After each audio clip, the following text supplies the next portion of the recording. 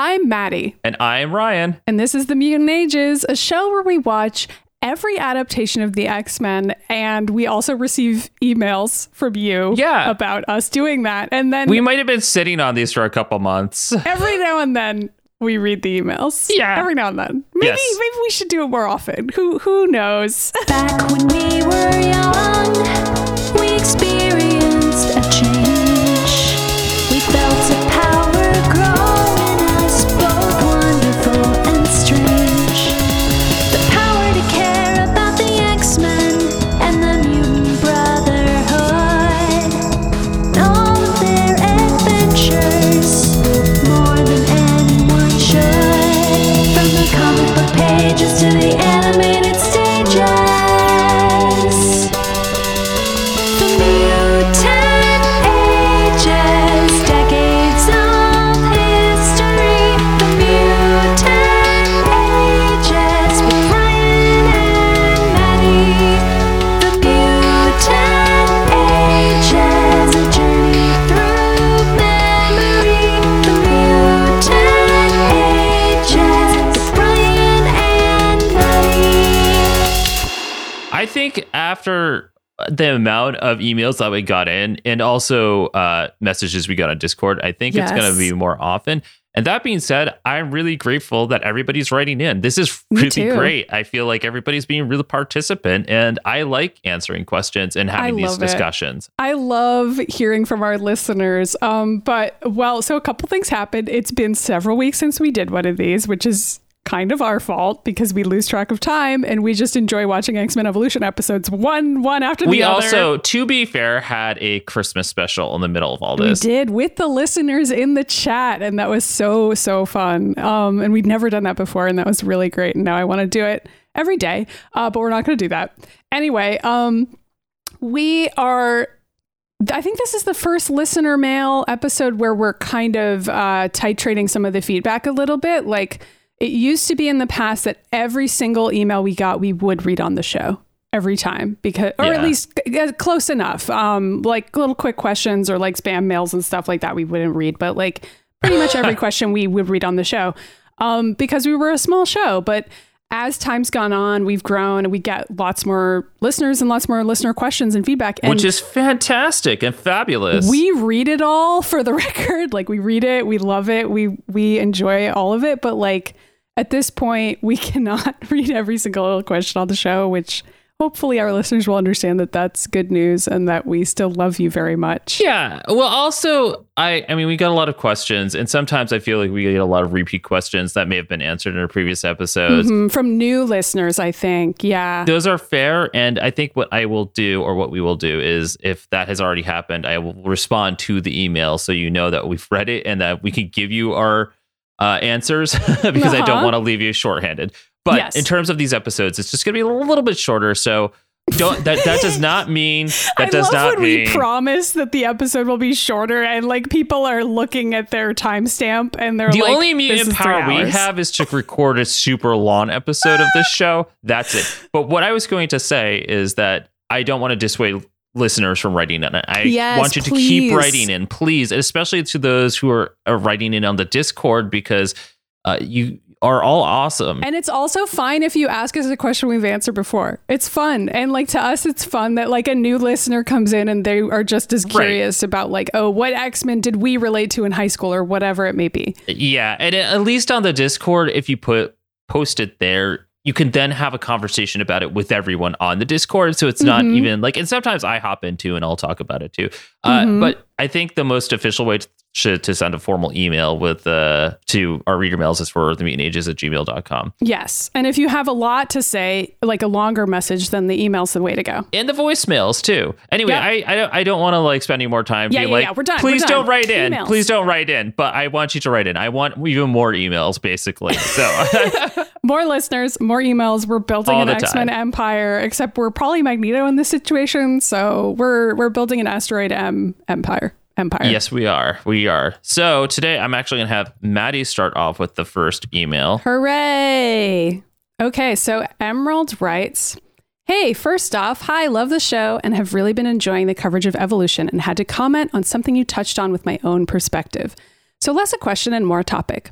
You've been discussing the queer themes of the show and how it uses the metaphor of hiding their mutant abilities to portray themes of being in the closet as a gay teen, and particularly how that colors your version of Nightcrawler. His mutation makes him the most visibly mutant character on the show so far, and he's terrified of people seeing how he looks without his disguise, something any gay kid can relate to. But in particular, I feel as a trans woman, Kurt is the most similar to a trans allegory. After all, what group of LGBT plus individuals in a literal sense are more visible than trans people? So much of our experience deals with how we present ourselves, even in the language we use to communicate it to ourselves and to others. Phrases like going, quote, stealth or, quote, passing have to do with how we're perceived. It's something that unfortunately has a huge impact on our lives every day, even after we leave the closet. Kurt uses his image inducer to pass as what he wants the world to see him as, just as trans people take great care in their appearance to be perceived as our gender. It's very important to him to be stealth and not clocked as a mutant, much in the same way we can want to be seen as simply our gender and not a trans person. The thing Kurt has to learn is it's okay to be visibly a mutant, just like it's okay to be visibly trans, despite how the world feels about it. One of my favorite episodes of the show has Kurt go on a date with a girl, and he's terrified of letting someone get close to him physically and discover he's a mutant. He tries to hide it, like wearing gloves to cover his fur. He's terrified she'll think he's a freak because of his body. It's all incredibly relatable as a trans person. People discovering we're trans before we're ready to tell them and can have a very real and dangerous consequences.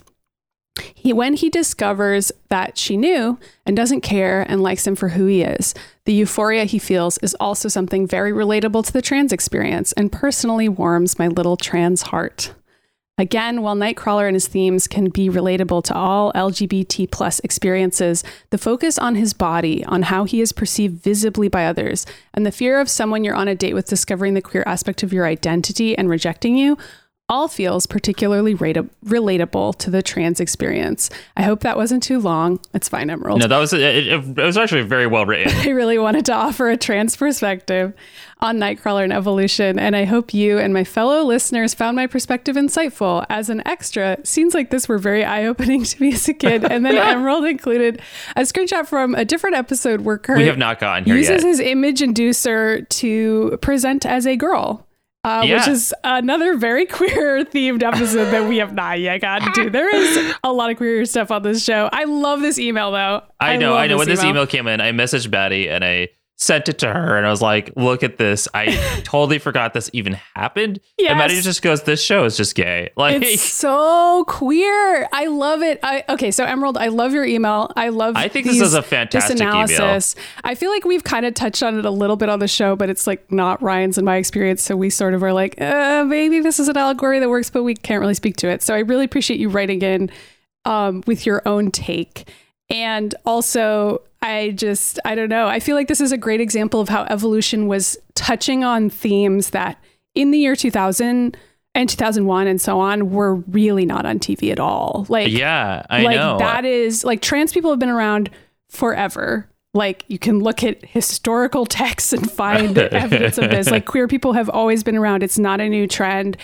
But in our American society currently, like, it's only recently that it's sort of coming into the media and pop culture and being depicted as like, this is normal and like trans people exist and they should have care and they should, be respected as who they are. Absolutely. But like this show was before that time, gay marriage wasn't even legal. And so they weren't showing any queerness, but they were finding ways to show those stories. Yeah, I think the evolution did a good job at presenting these metaphors. Like we just watched Beast of Bayville, which again was at the time we didn't have gay marriage, but we had if a gay man came out of the closet, he could not be involved with like teaching children or even have kids because therefore it'd be like a pedophile. And that's kind of the vibe we got with that episode. But then there's been other episodes as well where we're just kind of like, okay, so this is like blatantly a gay metaphor thing. Like a lot of what like Rogue experiences in this show is very much that as well. And we have talked about Kurt trying to pass as straight or whatever.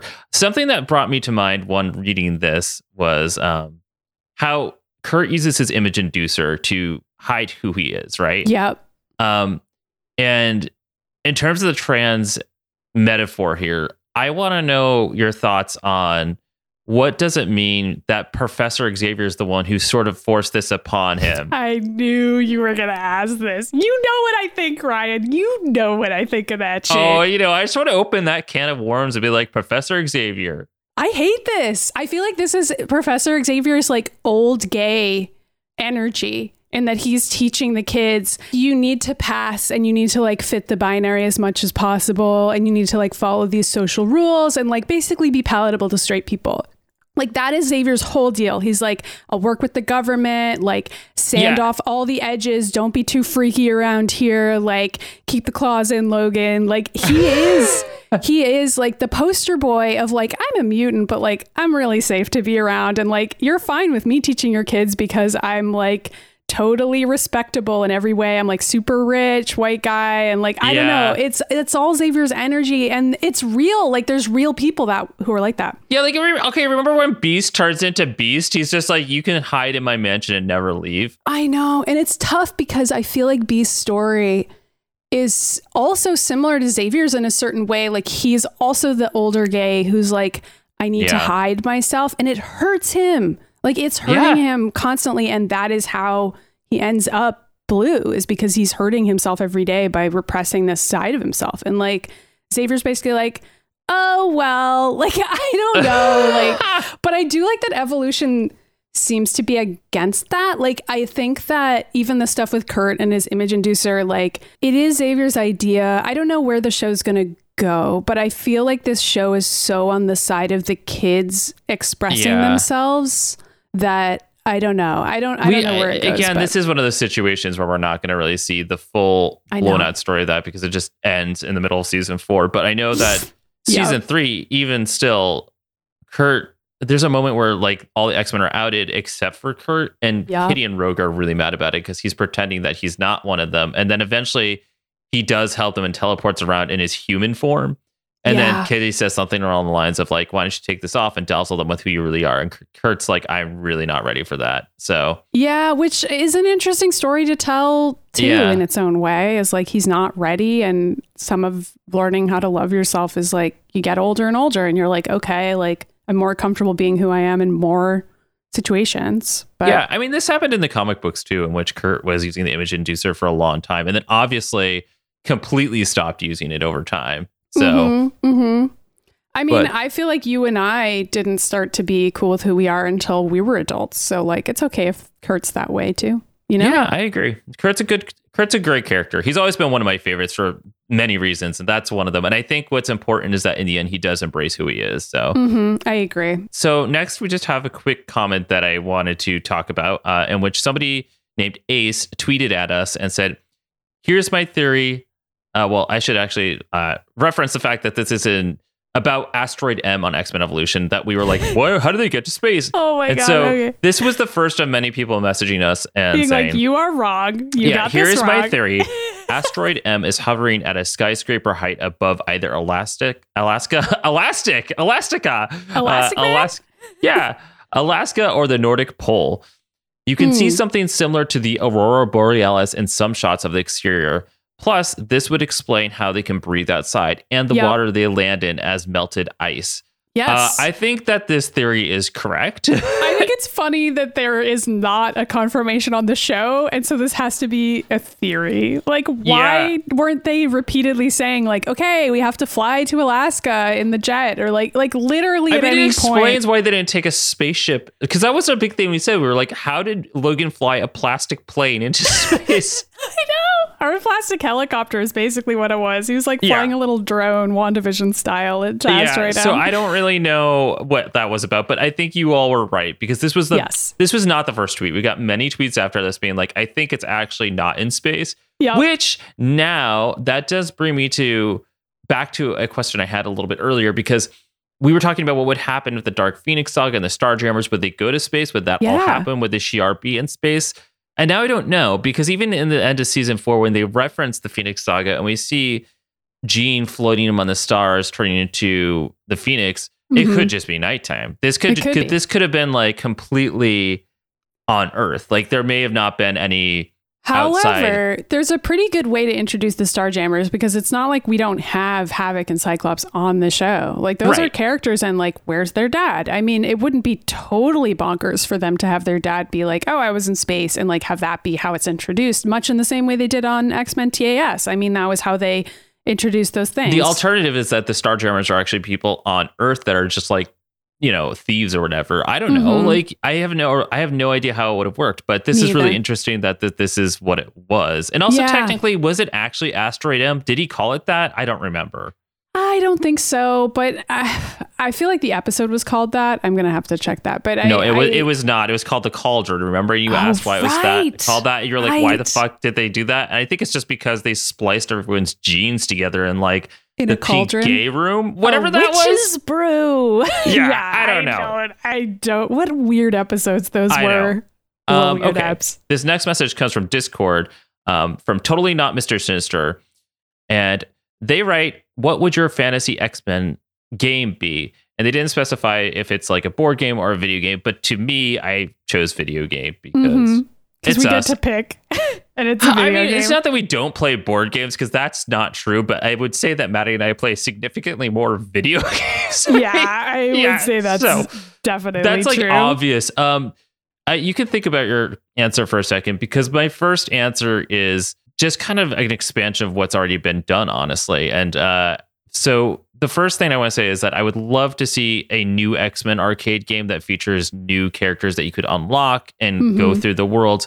That game is so famous, the one that was out in like the 80s and early 90s, where it was just like Wolverine, Cyclops, Dazzler, but like also, what if we could play as Emma Frost or Jean Grey or Kid Omega or Armor or X-23? And what if they did it in a way where you can unlock multiple X-Men? Like there could be like like you could have like 200 people you could unlock in this game because they're just sprites that have like different power sets, right? But other than that, they just kind of like kick a punch, right? So it's actually fairly easy to program when you think about that. Would you still want it to be like a 2D beat 'em up brawler type of a game, or would you want something different? You know what? Okay, so here's in terms of animation style, I don't think I would even want them to do that thing that they did with Ninja Turtles, where they made new versions of like the Ninja Turtles arcade games, but they were like in 3D side scroller games still, but they were like animated in 3D. Animation, they were animated in a 3D animation. Yeah. Well, what if they just did it like in this like really cool sort of like high frame rate comic book rate like animation? Do you know what I'm saying? Like where it just be like really crisp, because that's become a huge thing in gaming lately, is like suddenly like 2D animation with like crazy frame rates. I would love something like that. A Dragon Ball Fighter Z situation where like it looks like the anime, but like it's a fighting game. That's sort of what you're picturing, but like with the comic books and like that would be really cool. And like I would be about that. I would also be about them coming back and revisiting the X-Men Legends games now that the rights to the X-Men are no longer owned by Fox, because they branched off and they did Ultimate Alliance for a little bit. But like, there's so many more X-Men I would love to play as, and especially as time has progressed since those games came out in the early 2000s, there's a lot of new characters I would like to play as. Again, X-23 is a great example of that, but I also think that Magic is so huge now that she should have her time to do that. So I don't know. What would you play? So I think I would prefer a fighting game. I mean, like obviously Marvel vs. Capcom is terrible now. So like, let's just imagine a universe where we're like several years ahead of that. And they make a new Marvel vs. Capcom that's not bad. It doesn't have to be Marvel vs. Capcom, because I'm thinking it's an X-Men game. So I'm basically like, what's an X-Men fighting game that could exist? And I'm thinking something along the lines of like the NetherRealms DC Justice League fighting games. It's like that level of dark. No. Just the structure of it, where like those games have a really good story mode. So I'm envisioning like there'd be a really cool fighting game at the bottom of it that like would be enjoyable to play, but then there'd also be like a super high budget, like cutscene heavy story mode. And I'm thinking it'd be fun if you play as Rogue for the story mode, because she can like take people's powers. And I just feel like that'd be a cool protagonist for some type of story. And you could even tell the story of Rogue, like starting off a bad girl and then like learning who she is, and she meets all the X-Men that way. So in those games though, aren't they, correct me if I'm wrong, but wasn't there a period of time where there were like multiple story modes where you played it from all the different characters' point of view, or am I making that up? I don't think so. I never beat the story modes of any of those games because I don't super care about DC characters, but there were some fun parts. There's Harley Quinn, there's Poison Ivy, there's the Joker, blah, blah. And it has its own certain canon where it's within that set of fighting games, there's a certain canon with Batman and the Joker and blah, blah. They wrote their own story for those. Right. But, and this is kind of what I'm picturing here is it would be its own X-Men story that would just tell a certain story of maybe Rogue would be cool. And I think that would be really fun. And it would have a good fighting game at the root What of if it they all. did it through multiple different X-Men leaders? So you had a few different story modes that's between, I don't know, Cyclops, Storm, and Rogue, Wolverine or whatever. Yeah. Kitty Pryde, and Jean Grey. And those are the 6 story modes you follow. And that way it incorporates all the different X-Men that could be on their different teams or when they switch people around, I mean, it could be that, or it could just be one really good 10-hour story. And then they make a second one. And it's here's a really good 10-hour story about X-23. I like that idea just in general for a fighter game, because those games usually have terrible stories that are short and they don't make any fucking sense, Yeah. And I think I would love to see them get the respect that they deserve. I feel the only studio that's trying to do that is NetherRealms with the Mortal Kombat stories, which they've been doing since Mortal Kombat 9 actually, and then the I think Justice it was before League stuff. that, right? I mean, I don't remember. 9 was the first one where they were let's really have a long involved story mode, and it's pretty stupid, but I enjoyed it. Yeah, you're right. I'm trying to remember what it was, because I have that ex that I was with for a really long time. He played all those games. Mortal Kombat 9 was ages ago. We're talking about 10 years ago. So all I remember is that when they've started doing these games again, it was the biggest problem Maddie and I had were why are all the girls' clothes falling off, but not that's the men's? still happening, by the way. Oh, okay, good. That hasn't happened. Why is it okay, I would love to see the Flash's clothes fall off. I don't know. Can that be implemented into the X-Men game? Because that seems like that would be really important. If Wolverine's clothes aren't falling off, it's not really Wolverine. So yeah, but I think honestly, I would just have a different developer in charge of it that's not NetherRealm Studios. I would just put somebody else. I don't really care who we it would is. actually just hire Maddie Myers. I don't know how to program a fighting game. Oh, you don't need to program it. You can direct it. You can be okay, this is what needs to happen. Everybody else make the game, Sure. This is a great fantasy. So yeah, anyway, that's my answer. That's a good answer. All right, so this next email comes from JH, and they write in, Dear Maddie and Ryan, in a recent episode, Maddie mentioned not having straight listeners. I just wanted to write in and assure you that's not the case. I picked up the show after someone tweeted you starting X-Men Evolution, and since then I've been going on the journey of listening to past episodes for X-Men the Animated Series. So rest assured that all your time traveler shoutouts were well worth it and appreciated now as I go back in time. Yay! The Mutant Ages has been absolutely amazing to give me a new perspective on the X-Men and a renewed love for the series that I've loved since I was in my young teens. I would go so far as to say your show would probably be required listening for straight X-Men fans. I became an X-Men fan reading the old 70s and 80s comics that my dad had collected, and I always associated the X-Men stories with civil rights and never really thought about it as metaphors for other things. Of course, I knew it could be, but never really gave it too much in-depth thought. When I listened to your recap of the first X-Men Evolution episode and heard the Who's Gay theme and the line, one of those things is being gay, I thought, oh yeah, that makes a lot of sense too. It has been amazing to hear perspectives and additions to the animated series canon that I would have never considered at all. My main takeaways from the show: 1, of course, Xavier and Magneto were former lovers. Literally everything makes more sense when I think of them through that lens. Even in the current comics, it's what if Moira convinced them to work out their issues? Yes. 2, Jean really is too good for Scott. Yep. 3, Scott and Nightcrawler are dating in X-Men Evolution. I really don't know how I never saw that. And this says, I think it's supposed to be 4, but it says 3 again. But I think that might actually just be my computer fucking it up. I already knew this one, but Xavier really is a piece of shit. I remember reading some of the very early comics where he was crushing on Jean, his then very young student, and thinking, Jesus, this might not be a good guy. And then he included a screen cap in which Xavier's talking to Jean, and he's like, be careful, my dear. I cannot tell what powers this mutant may possess. He may be a danger to you. And Jean's like, don't worry, sir. Remember how well you've treated us. And then it goes into Xavier's thought bubble, and he goes, "Don't worry, as though I could help worrying about the one I love, but I can never tell her. I have no right, not while I'm the leader of the X-Men and confined to this wheelchair." Oh my God, Xavier.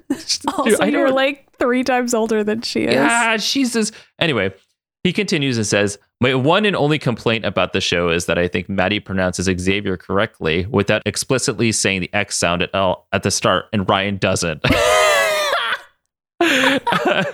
Anyway, I hope you keep up the great work. We do pronounce it differently. That's a good See point. you next time, JH. I don't know. I never realized it before. I say Xavier and you say Xavier.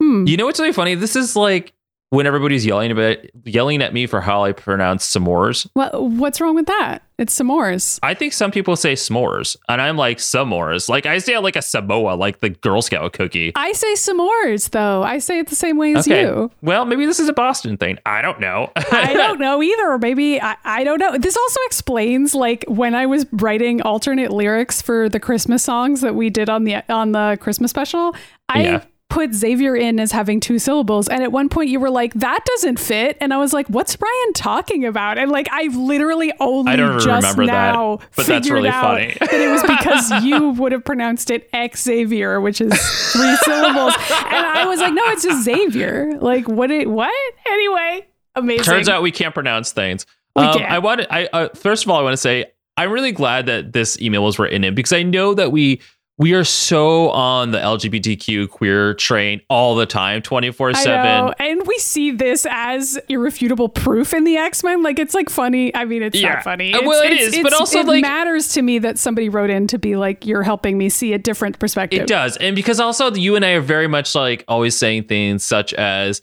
there are less straight people than there are bi or gay people in the world, which I, stand by that. We have no proof of but this. we have no proof of that. What it is that I think the problem is that, like, there's no problem here. What I want to say is that I'm glad that there are straight listeners in addition to any kind of listener that we have on here. And I appreciate this viewpoint because neither of us are straight. We don't fucking know. But we do know that there's a lot more gay people than that we were told there were when we were children, because now everybody's coming out of the closet and figuring out their sexualities. And I think the real important thing to take away from that is, like, just be careful with yourself. But also, I really appreciate that we have a straight listener who is willing to see and like be like, "Oh yeah, no." But like, I'm sure there are others. But it's nice to know that straight listeners will listen to our show and be like, "Wow, Cyclops and Nightcrawler are dating." You're totally right, because that also confirms to me that, like, this is not what straight people do. You know what I mean?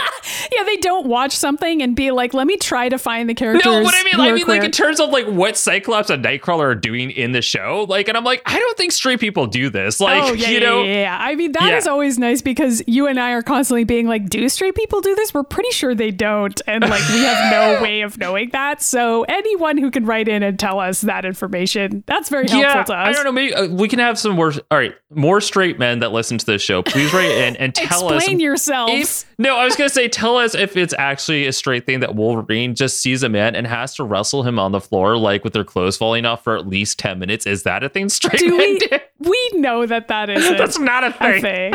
We know that's not a thing. We all know. Anyway, thank you. Thank you. I love this email. Coming from the Discord, we have that Zach who writes in and says, "What was your first foray into the X-Men comics? Do you remember your first issue?" And while we've had a similar question to this in the past, I don't think we've talked about our first issue that, like, oh God, we remember. Know. Do you remember?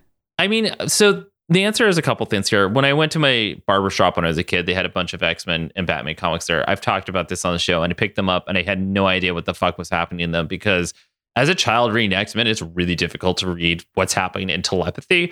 Yeah. But the first comic I ever owned was a little bit later, because like I was reading these in the 80s, and the only one that I really first got into and owned myself was an issue of Generation X, which was before Generation X started. It was the precursor, which was the Phalanx saga. And it's a issue that I still own, and it has Emma Frost and Jubilee on the cover.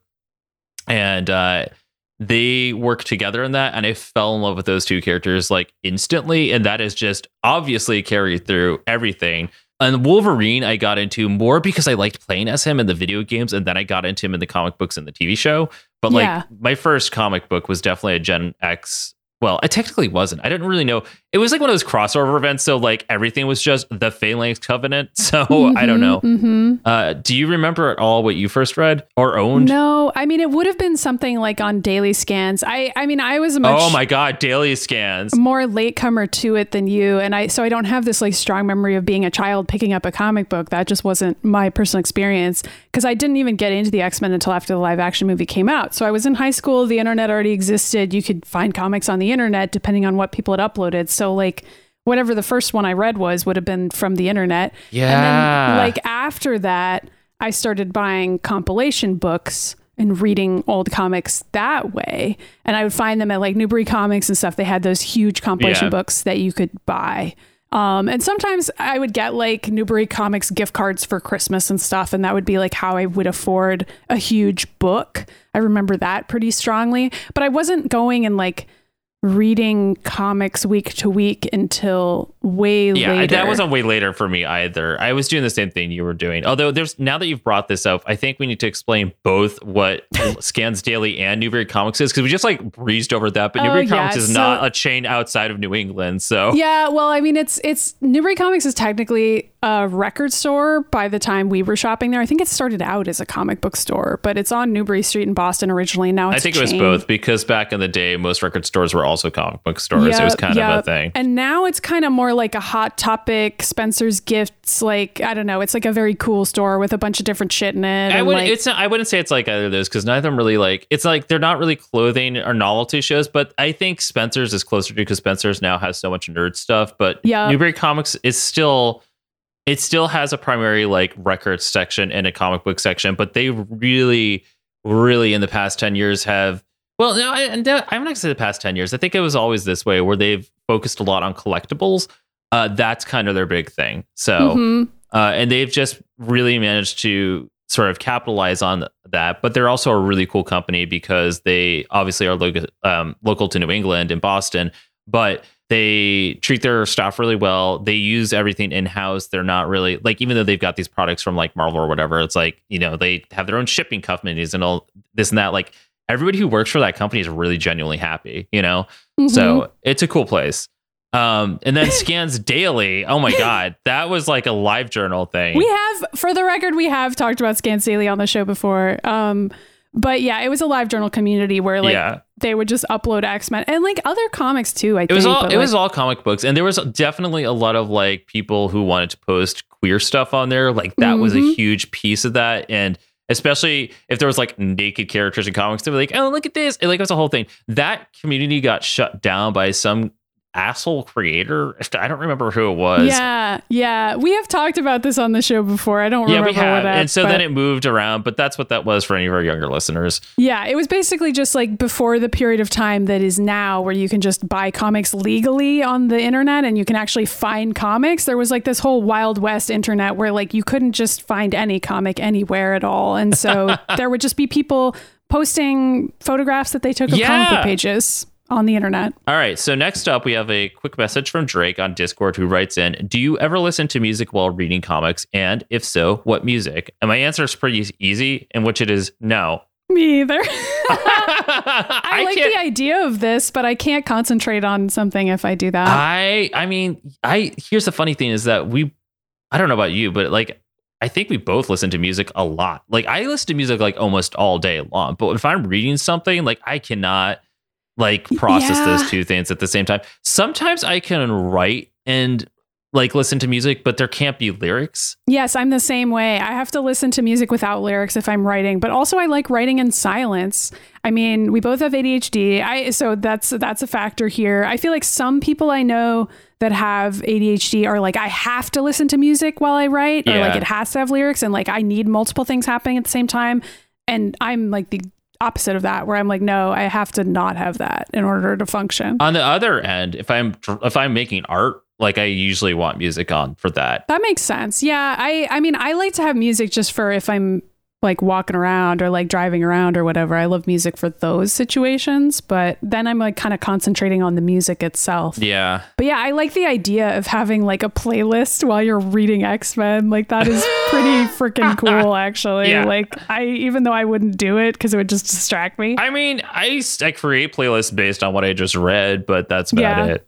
Spotify, baby. I love it. All right. So Maddie, I just sent you the next one. So if you want to read the next email. Okay. So this email's from Tom, who writes, "Hi, Maddie and Ryan. First time emailing in. So I'll start off by saying, as a cis white dude, how much I appreciate your perspectives on one of my favorite comics franchises when I was growing up.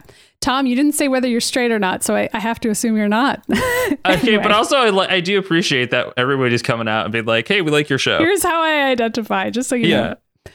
Okay, so continuing along. Now for my question. Are the X-Men a good metaphor for marginalized folks? I can't help but reflect back on some of the discourse surrounding the game Deus Ex: Mankind Divided, maybe because of the release of Cyberpunk 2077 in recent weeks. Maddie may be pretty familiar with this. I'm also a big fan of split-screen triple-click. But to summarize for those who aren't so involved in video games, Mankind Divided takes place in a world where people augment their bodies with super advanced prosthetics, making these augs different from normal people. Previously in the Deus Ex series, a shadowy organization in essence uploaded a computer virus to most augs, with their onboard computer being how the inorganic prosthetics could communicate with the organic. The virus then basically drove the augs psychotic, resulting in a great deal of death and destruction. As a result, augs became segregated simply for possessing augmentations in the next game. The thing is, these augmentations aren't always a method by which someone could replace a lost limb or the like. They could grant people many similar powers to what we see in mutants: super strength, super speed, the ability to see through walls, regeneration factors, even blades hidden in their arms. Now, as we all know, thanks to your wonderful podcast, the X-Men are a metaphor for a lot of things. But is it a good metaphor? Yes, mutants are being marginalized just because of their circumstances of their birth, but they can also possess incredibly destructive powers that could be weaponized for good or ill. And with our souls like Xavier around, who could probably also make those good mutants go psychotic on a whim, I'm seeing a lot of overlaps between augs and mutants.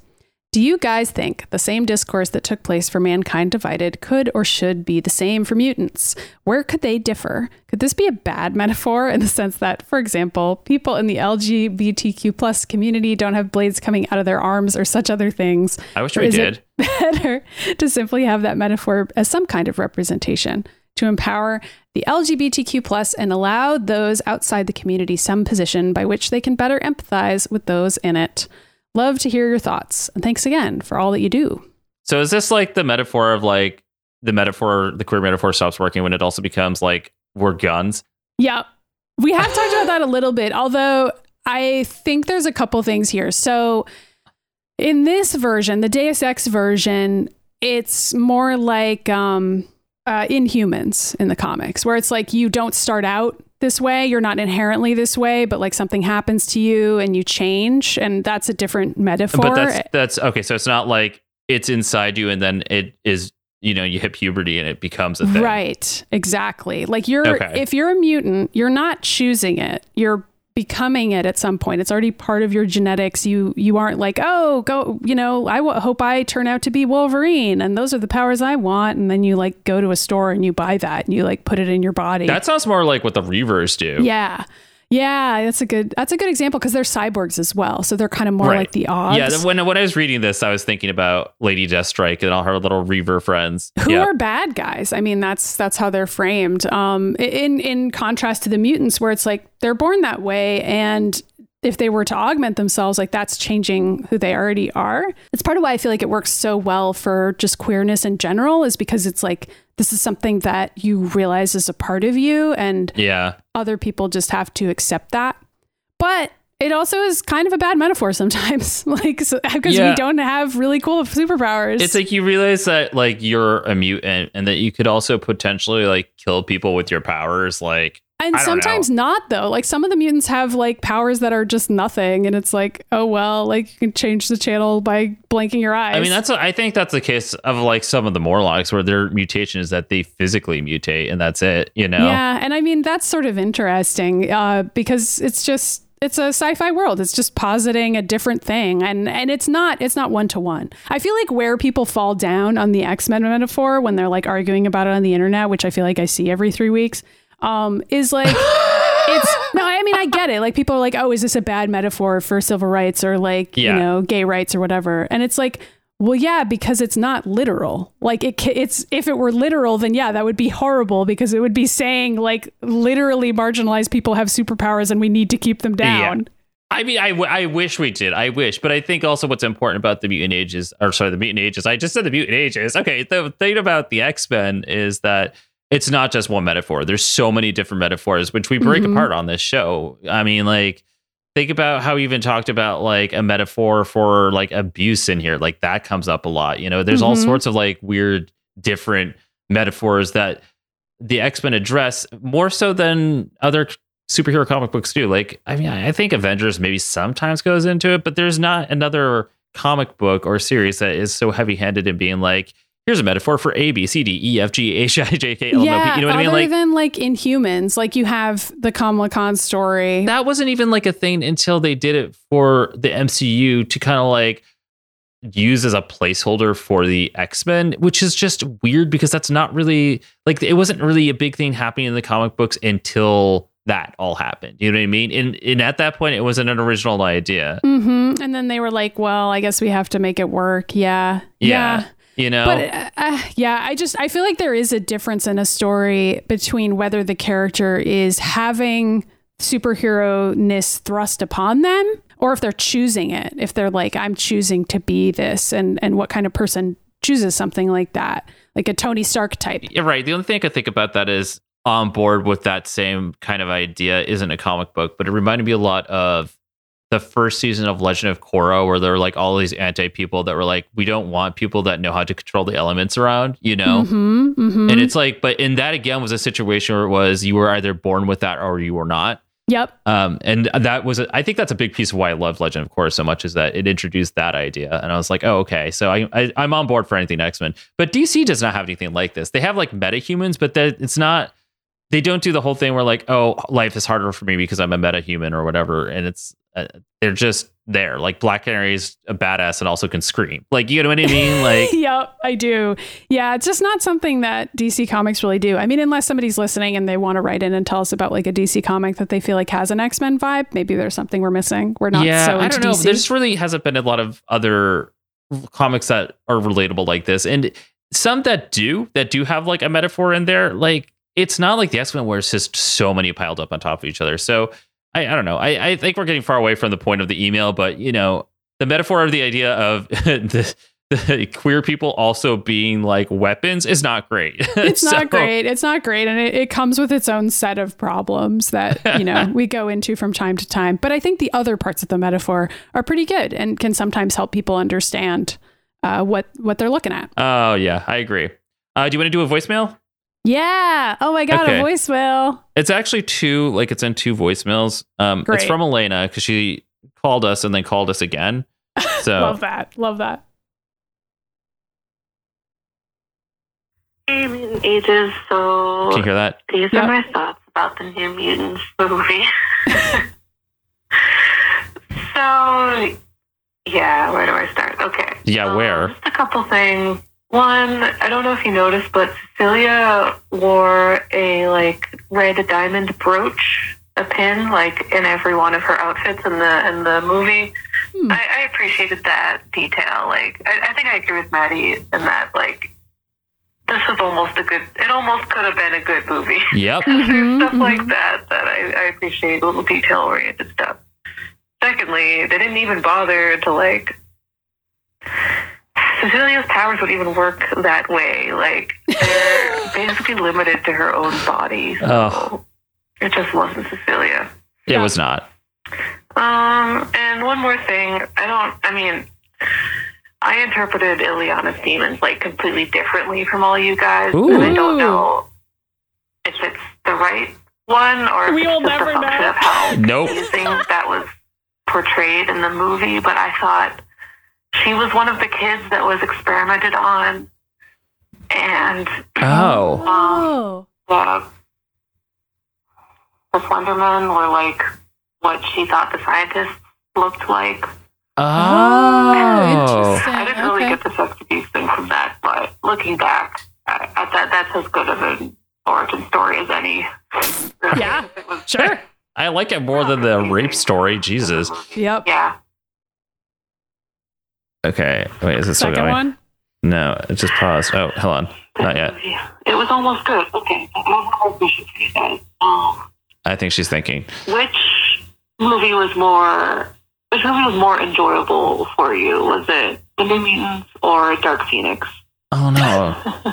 No, honestly, I can answer that question. I But was arguing with someone about this, and he said that Dark Phoenix was better because the actors are better. You know, they have James McAvoy and Sure. and he's sexy. I don't know. Magneto guy. Magneto guy. Magneto guy. Magneto guy's but in I there. said that New Mutants had more interesting details in it, more interesting things that happened, even if it's kind of a worse movie altogether. But what I want to know is which one did you enjoy the most or hated the least? Anyway, sorry this went on so long. I just know you haven't had a lot of voice messages lately, and we all could use a voice different than what we're used to. Oh, you know what? Yeah, we'll answer this one first before we go to the next one. All right, so I know she left a second voicemail like directly after that. But let's answer this real quick. First of all, I like that theory. I like the theory that this is her origin story was that it was the scientists experimenting on her, and then they just put her there. I don't know. Yeah. I think that's interesting. I mean, it could be the literal scientist that we see in the movie from like the Logan timeline or whatever, or it could just be like different scientists in Russia that experimented on her. I don't even know if Elena's introducing that, but I mean that was like a big plot idea back in the 80s, right? So who knows? Yeah. I mean, sure, it could be that. I mean, Omega Red. Hello. Yeah, exactly. I mean, it could have been something like that. I mean, again, the movie's not clear enough that we could ever I know it's know not the answer to this, but I like the theories. I like more theories. I also, that's not Cecilia. That's not her powers work. I have so many problems with Cecilia in that movie. She's a different character. It's fine. She is. But the other thing I was gonna say is that I still like New Mutants more than Dark Phoenix. Dark Phoenix is like so bad. Like it's like not even cut well. Like half that movie, if you want to really listen to this, we put our initial reactions to the movie on Patreon. We will do an actual episode about it sometime down the line with Todd. But when we first finished it, me and Katie sat down and we were like, what the fuck was that movie? Like, at least with New Mutants, we were like, that was almost a good movie, but you can't say that about Dark Phoenix because it was bad. It was just bad. Remember when they kept on doing all these shots that were like directly in everyone's face for like multiple scenes, and then they do like a quick shot of like somebody falling down, and it'd go like right up into fucking like Jean Grey's face again. I'd be like, I can't even see what's happening. Like, yeah, I really didn't like Dark Phoenix. It's been long enough since I saw it that I only remember like bits and pieces of it because I just didn't like it at all. It was like on TV at one point recently, and I was started watching it, and I was like, I don't even know if I can watch this. And I'm like a diehard X-Men fan that's willing to sit through X3 even though I hate it, you know? Mm-hmm. I feel like Dark Phoenix is worse than X3. I don't know. It's tough to say. Well, because X3, at least the first half of it had some interesting stuff in it, whereas Dark Phoenix, I was just like, I don't know what the fuck is happening. And I didn't think that James McAvoy and Michael Fassbender were like good enough in that movie. They didn't really get that much to do. It's not really about them. Oh, but also like both of them said that they were like tired of the X-Men shit because they realized that the movies were like bad somewhere around like after the first one. Their First Class was really good. Days of Future Past was enjoyable too. Like those two were good, but then they like did Apocalypse and then immediately were like, okay, we have to do another one of these shitty movies. Like why? Yeah. And like by the time they were making Dark Phoenix, I think it was already basically locked up. Like they were like, Fox isn't going to have the rights anymore. Like that was all happening like as they were making that movie, right? Or maybe it was after. Yeah, that was all happening around the same time because Deadpool 2 was also coming out. It was like that weird period of time, and New Mutants was also in production. That was all in production at the same time, even though none of that came out at the same time. I know, but it was all happening at the same time. Anyway, that's our answer. I guess we can listen to Elena's second email or second voicemail. Okay. Another message from Elena, because I don't know if I said my name at the beginning of the last one. That's okay. I have another question for you. What does your setup look like when you're recording? Like, can you guys see each other, or are you just listening to each other? I guess that's what I want to know, because I want to know if you guys can like see each other's reactions to things. No, we don't. I imagine that you can. But then Todd said something that he said in the last episode, the New Mutants episode, that like you guys can't see what he was had on his face. But anyway, Todd is great. Todd is great. Yep. Anyway, that's it. Stay safe, everyone. Okay, so no, we don't run anything. Although upon listening to that, I guess I don't know why we don't do that. You know, I don't really either. I mean, for Triple Click, we actually can see each other on webcam every time. Yeah, that's what I was gonna say. I know you do it with Triple Click, and you guys are looking at each other, and maybe we should consider it. Yeah, I guess I'm just like, I don't feel like I need to see you in order to know what you're doing, because I feel like I know you well that it's not like I don't know. Can what you you're imagine? doing. It's like you finally get to see what I do every time. I'm like, now you get to watch me pick my nose while I record the podcast. Although we did Insomniacs in the morning and we looked at each other then, and we did not do those things. So yeah, we did, but that was also like a live video show, so everybody could see us. It was, although it was fun. I did appreciate that I could see you. It was nice. So maybe we'll consider doing it. But no, right now we just like have all of our equipment set up because it's like takes up enough space. Yeah, we both have a microphone and a mixer set up now. And like a USB mixer that like plugs into each of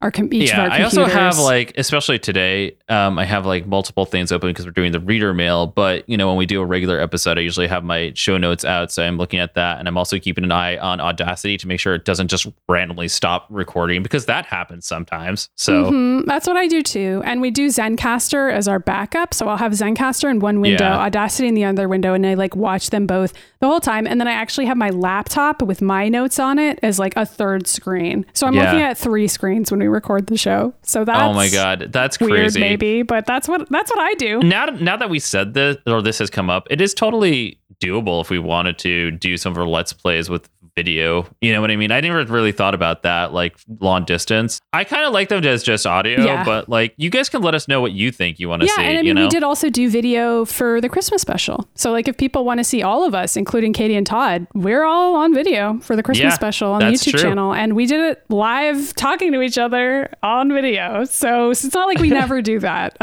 It's all these things are possible in an internet future. Now. Yeah, especially during the pandemic where everything has learned how to be online. So. Yes, and I feel like a lot of video programs have actually had to improve during that time period. Yeah, I noticed that. Did you notice that? I was like, wow, Discord and Zoom seem to be working a lot nicer than they did before. And even Skype. Skype is not as bad as it used to be. Like, they've had to update some stuff. That's what everyone says, except I can never get into Skype. I don't know. I still hate Skype, but it sucks, but it's better than it used to be. It used to be really bad. It was really bad. Anyway, that's how we do it. Yeah.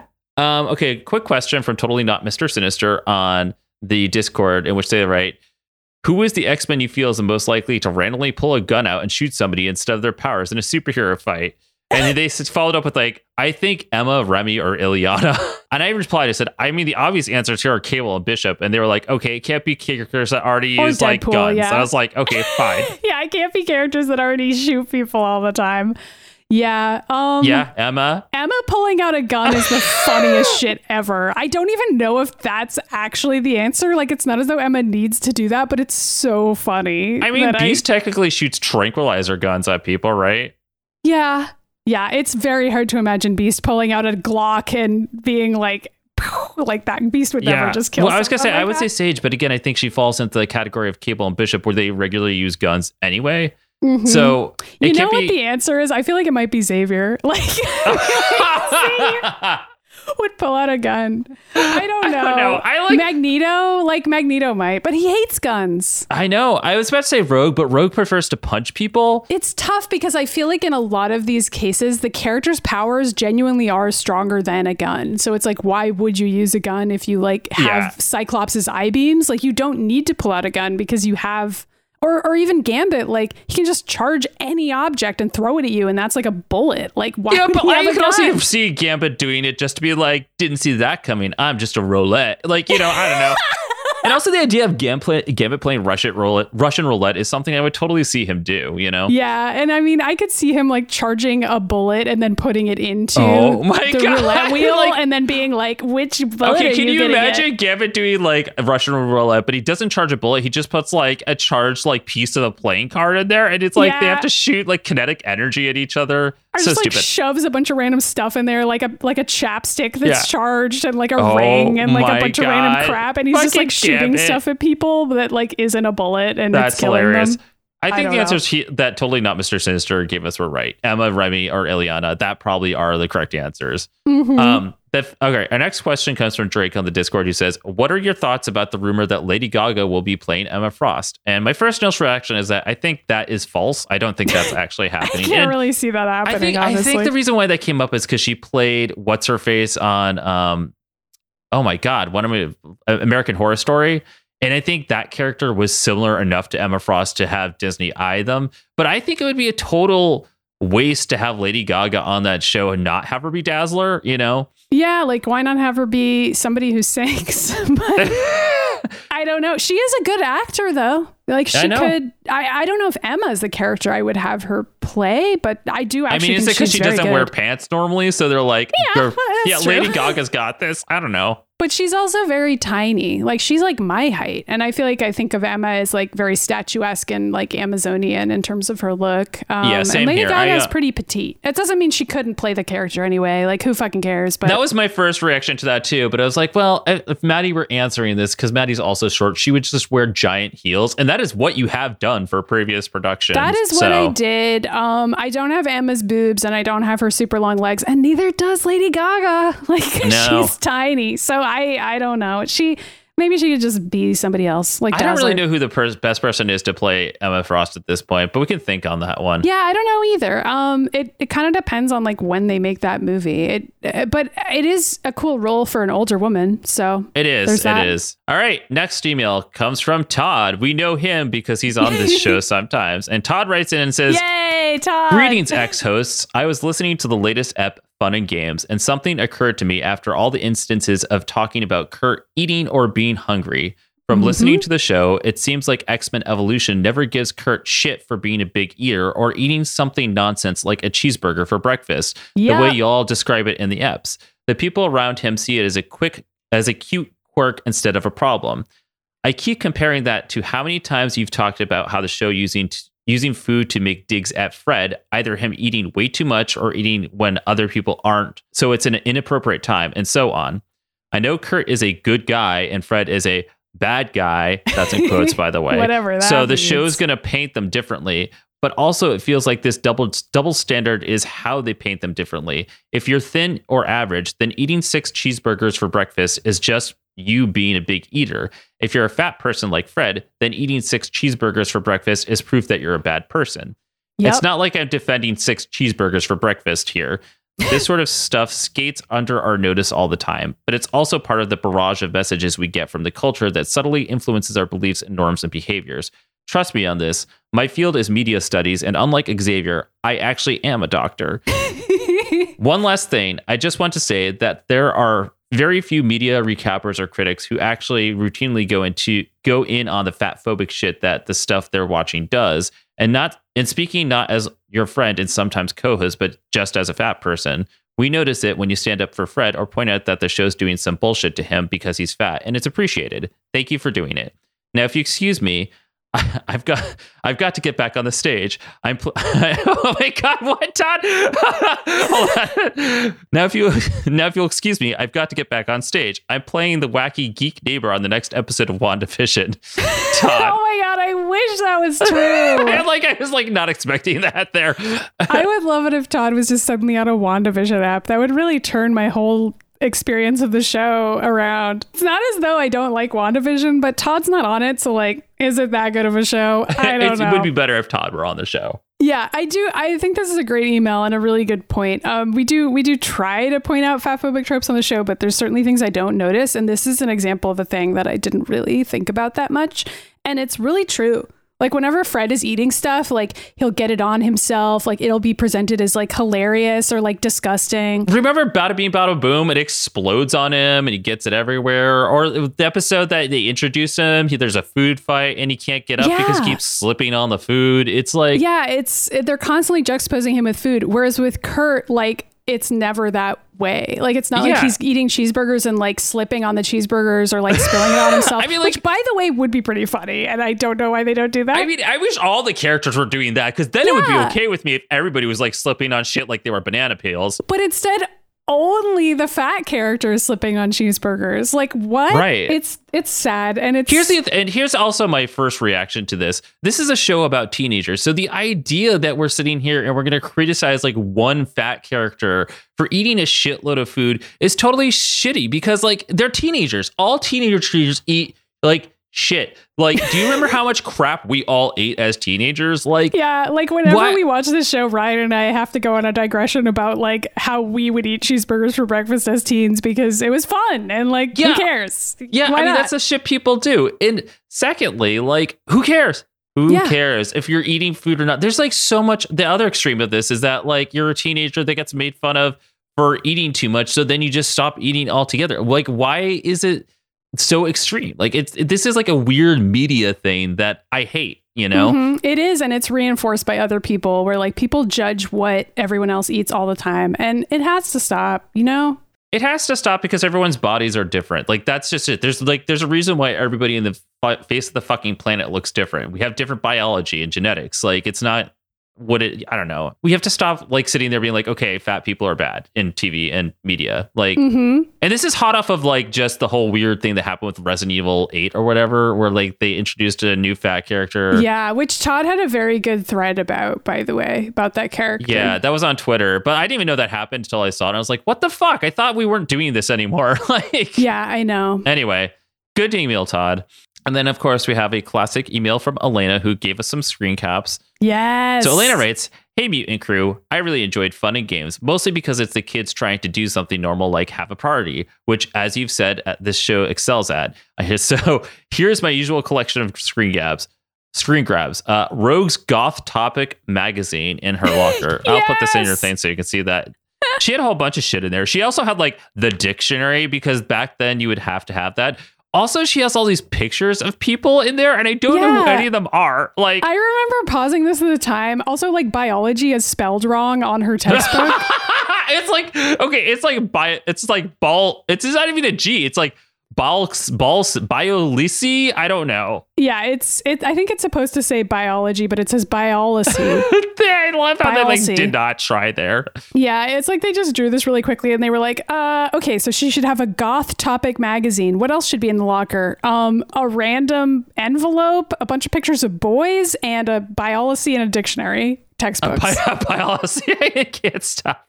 I don't understand it. It is fantastic that she has that, though. Yeah, I feel like they put in one thing that it makes sense for her to have, but everything else in her locker, I was like, I don't understand this shit. But yeah. Yeah, I don't know. And then she says, 2, Jean's eyes rolling all the way around made for some hilarious animation frames. Yes, I love it.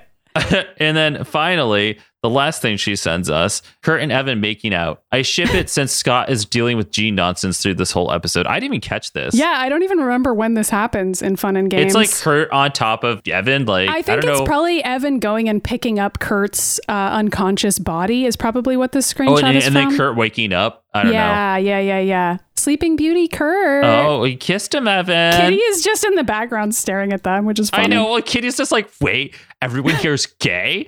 Everyone here's having sex except for me? That's not true, Kitty. You're fucking rogue. She says, thanks for the laughs, Elena. Aw. Yay. We were almost there, guys.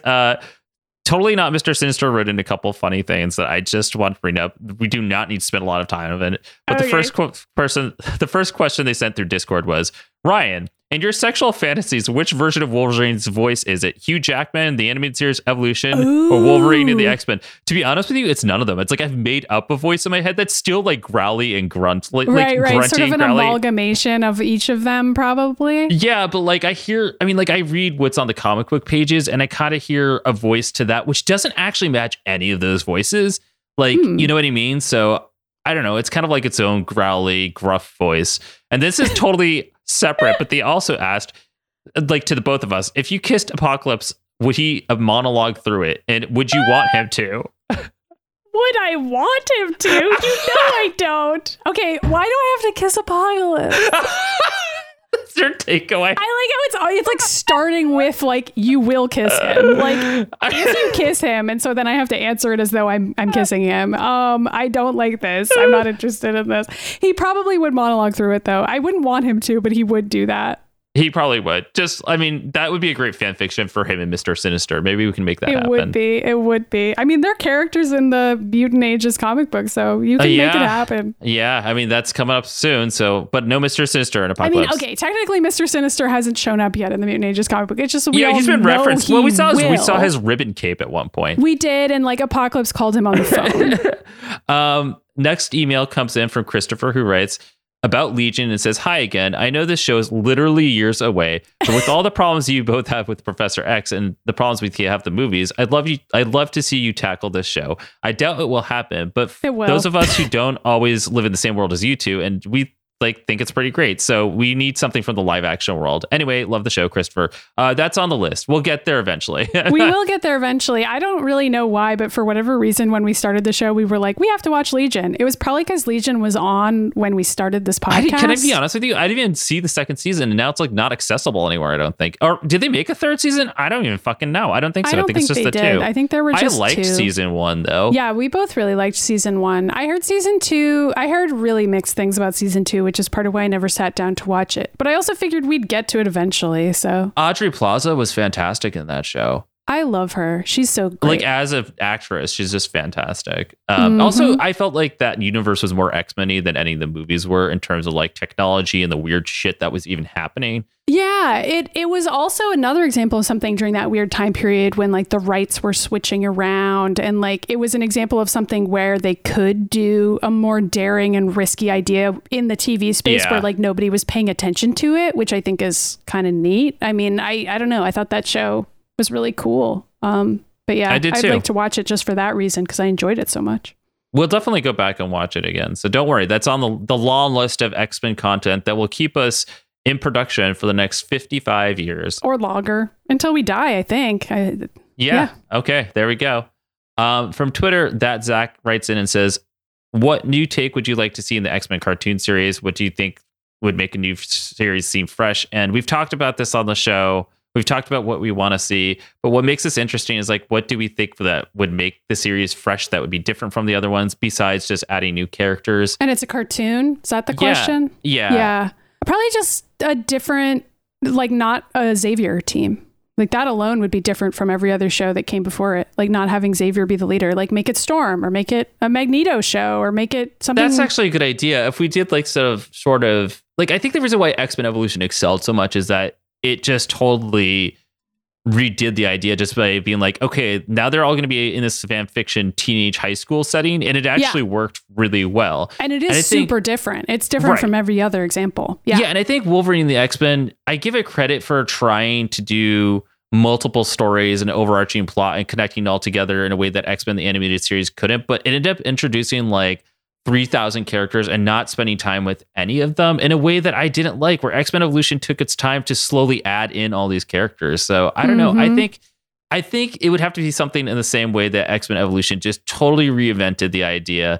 By the way, this is going to be crazy. Totally, it's not irrelevant, but you know that TV show Iron Man Armored Adventures where Tony Stark was also just a teenager? It was like an alternate universe where they all met when they were teenagers instead. The Jean Grey from X-Men Evolution is on that show for an episode, which maybe we is should crazy. Check that out. I don't know. We have so much stuff to watch. I don't know. Why have we done this to ourselves? So that's it. Next question from Drake, just real quick. Since the X-Men anime is on Netflix, subs or dubs? And I'm just going to say dubs because the dubs are fucking hilarious, but also the subs are like, Wolverine's voice is like crazy in Japanese. So both?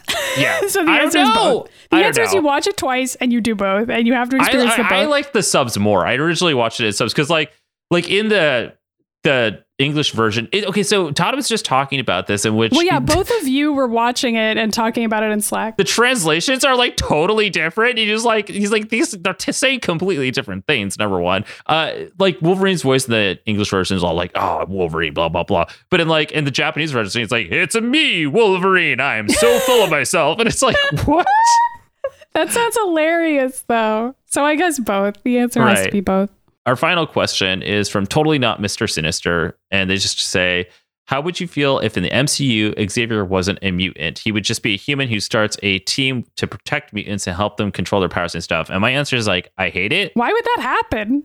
What? I don't know, but I really don't want I don't want a human Xavier trying to control mutants. Like, that's awful. But also, like, I think it would have worked because Xavier's whole deal is that he's a mutant that keeps brainwashing people. Like, yeah, he'd be like a completely different character in that situation. I mean, I was gonna say he'd be more like Moira, but of course that's not true anymore. But yeah, he'd be a different character. I don't know. Yeah. Why would they do that? They would never do that. That's an absurd question. Sorry, Totally Not Mr. Sinister. We can't even answer this one. We reject it. Oh, wait, I'm sorry. There's one more email here from Andrew, which is very short. It says, since you all got into Wolverine's behavior, how it doesn't make any sense on season 1 of X-Men Evolution, my friend and I noticed this even as kids and made up some backstory for why he was always running off. We imagined a very public school teacher lounge in the mansion that Wolverine and Storm had to share, including an employee refrigerator.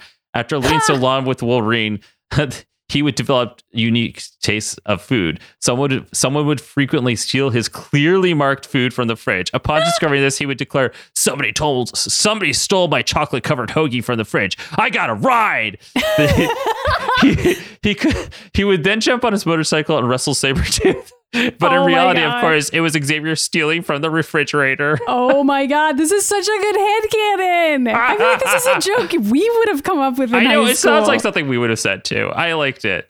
This is so good. That's definitely real now. I'm working that into the Mutant Ages canon. Okay, Thanks good for you. Is it time? It is. It's time for the Mutant Ages the comic. Episode of the Mutant Ages the comic book.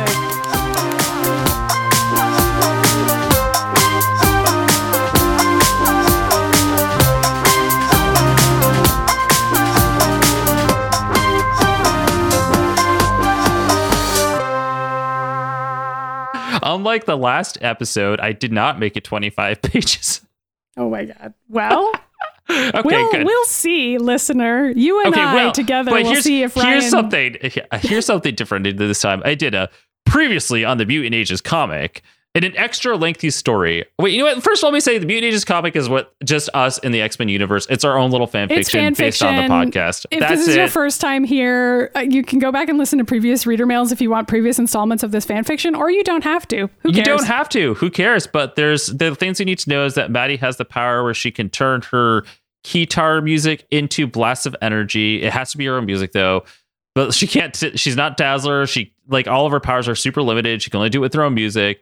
I can take pictures with my eyes and also like freeze time and rewind it for a few seconds only. Katie can possess inanimate objects, but then has to sleep for 6 hours. She can also talk to inanimate objects and see what they've seen energy wise. And Todd, probably the only person with a useful power, like writes things on a piece of paper and can make them manifest, but it depletes his mutant power. So yeah. And they can only manifest for a limited time, but like that's usually enough to get past whatever obstacle it is. Also, Wolverine is here, and our friend Madeline is here, who designed the Bishop Time Travel is Real T-shirt for us. Yeah, and she has the ability to control ink, but by which means it's like she just sprays it everywhere, and that's it. So we're very useful. We all have useful We're like the powers. Shittiest X-Men ever, basically. Anyway, so previously on the Mutant Ages comic. In an extra lengthy story, our favorite cast of super gay mutants, except for Katie, explored a Zelda temple that popped out of the swamps of Louisiana after Gambit got involved in a quarreling guild fight over who got to kiss Betty Spaghetti's boots, even though it was Kandra. The team was separated into a temple. Wolverine took a tentacle up the butt for 2 hours worth of traps until Katie woke up and told them to follow the arrows. Maddie and Todd solved dangerous puzzles, and they were all reunited in the boss chamber alongside the Mutant Ages artist Madeline and listened to Apocalypse monologue for 50 years while making Golden Girls references. Yes. Maddie shot her guitar beam at Apocalypse's machine that she thought was bad, but it probably wasn't, and they all got sucked into a portal, which brings us to a new episode of The Mutant Ages comic. Enter theme song here. I've waited all the way until here to enter the theme song. Yeah, Okay. I know, right? Okay. You don't actually have to do that. And so this is issue 6, A Tale of Two Wolverines. Okay. The Mutant Ages cast floated around a blue landscape of ever-changing images. Utada Hikaru blasted in the background. A mirror. Don't think twice. Yeah. Simple and clean. A mirror floated by Maddie, reflecting a future version of herself where she essentially looked like a rock star version of Cable. Cool, she said, then turned to find that all of her friends had drifted away. The blue around her turned into the ocean. She choked, gasping for air, and swam to the surface. There Ryan stood with his back turned, looking into the sunset of a tropical island. Maddie suddenly flew up into the sky. Ryan turned around and saw Logan standing on the other side of a wave. He reached out to him, but the ocean sucked Logan and Ryan far apart from each other. Bubbles filled the world until they turned into little Monopoly pieces, which landed on a board between Ryan and Katie. They looked at each other and smirked. Katie looked around the room. Why the fuck are we playing this? Katie said. Ryan slammed his Wolverine piece down on the board. I just bought Gambit, he mocked her. Oh, that's it, Katie yelled. She flipped the entire board up at Ryan's face, which spun around in slow motion in the air, zooming in real close to the Wolverine chess piece, which came to life as a tiny Wolverine who flew into Ryan's pupil and through a tunnel where he was mocked endlessly by the cackling of Sabretooth, Lady Deathstrike, Omega Red, and all 1,512 of his exes. Oh my God. Wow. He spun away wildly out of control as Maddie and Katie flew by, trying to reach out to help each other. Alphaba flew by on a broomstick, screaming at them. Defy gravity, she yelled, before whirling away into another mirror. Maddie and Katie were then torn apart. Maddie landed in a room where Apocalypse stood with his back turned. She reached out to him just as he turned to reveal two younger versions and a clone of Apocalypse walking into the room. Oh my God. This is just Kingdom Hearts. I know. I love it. I love it. It is time, Apocalypse said to all of them. Good luck on your mission, young Mitty. Before Maddie could even say anything, the rug sucked her into a hole underneath her and she fell onto a beach. Ryan hopped around between two palm trees giggling, but then sunny skies filled with the darkness. A bunch of eyes glowed in the darkness. A cloaked figure landed between them and used a pen-like keyblade to knock them all the shadows away. A burst of light shot up through the ground. The cloak was tossed off him dramatically, revealing a smiling Todd. The cloak itself twirled around the room, a faint giggling coming from within inside of it. Uh-oh, what could that mean? I don't know. Soon it became too bright for them to see. Maddie felt like she was falling forever when suddenly Mystique's cloak seemed to twirl around and grab onto her. It seemed to giggle as it threw Maddie down into a solid piece of light. Maddie got up and found herself alone. Mystique's cloak seemed to have vanished. What the hell's going on? Hello? Maddie yelled. Out of the light came a spiky-haired boy with giant pants and huge shoes. He wielded a keyblade and smiled. Just follow your heart, the boy Sora yelled, just as Maddie was whipped up into the sky.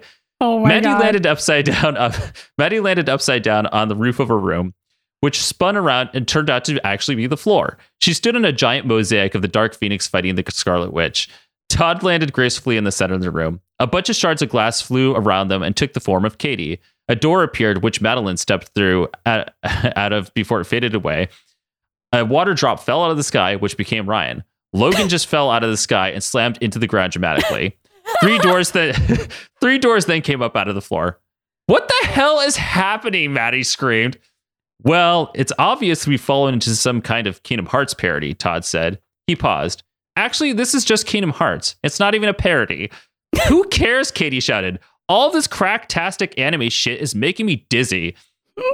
This is worse than the time that Proteus ripped me apart, Logan grunted. He sniffled. Ryan consoled him, but Logan turned away. Give me a sec, bub. I'm definitely not crying. Oh, Logan. It's honestly a miracle that any of us are alive, Todd said. Mystique's cloak wrapped itself around me and brought me to y'all. Weird. That happened to me, too, Maddie replied. Yeah, it also caught Logan in a giant trampoline with some guy with spiky red hair that kept asking if we had gotten it memorized, Ryan said. I have no idea what he was even talking about. Okay, so a magical piece of fabric saved us all, but it's not here now, so how the hell do we get out of here, Katie asked. Choose the door that you wish to help you on your journey, an ominous voice said from the shadows. Text appeared above the three doors. Enhanced sex drive, room full of tentacles, and friendship. The fuck are these options? Katie screamed. Logan started to edge towards the tentacle door, but Katie slapped him away. Oh no, Ryan screamed. What? Are you okay? Maddie asked, concerned. Ryan held up his camera. No, I wasn't recording that entire time, Ryan yelled. Is there any way we can go do that twisty reality stuff again so I can get it on camera? I'm going to twisty the reality of your brain if you don't stop vlogging and help us get out of here, Katie said, trying to grab at Ryan's camera, but was too short to reach it. As interesting as the sex door sounds, I think the only right answer here is the friendship door, Maddie said. Everyone nodded in agreement. Madeline shrugged. Suit yourselves then. Deuces, Madeline said before making a peace sign and falling backwards to the sex door. Wow. Wow, way to play on the team, Todd said. Madeline is kind of per diem for the mutant ages, Ryan said. She comes and goes as she pleases, but she always comes back. I'm supposed to check on her, but I always forget and play Animal Crossing instead. Let's try crossing through that door and get the hell out of here, Katie said, before leaping through the doorway. The rest of the team followed. Logan was the last to go through. He paused again, looked over at the tentacle door, but Ryan reached back through the glowing doorway and pulled Logan through. The doorways all shut and everything turned to black. In the distance, you could hear Sora say, Riku! A new doorway opened up in the sewer as the Mutant Ages team gracefully stepped through the door, except for Ryan, who kind of tripped through the door and knocked Katie over. Before she could snap at him, Logan tumbled through the door also and landed on top of Ryan. They rolled around wrestling, trying to regain their balance for a full minute.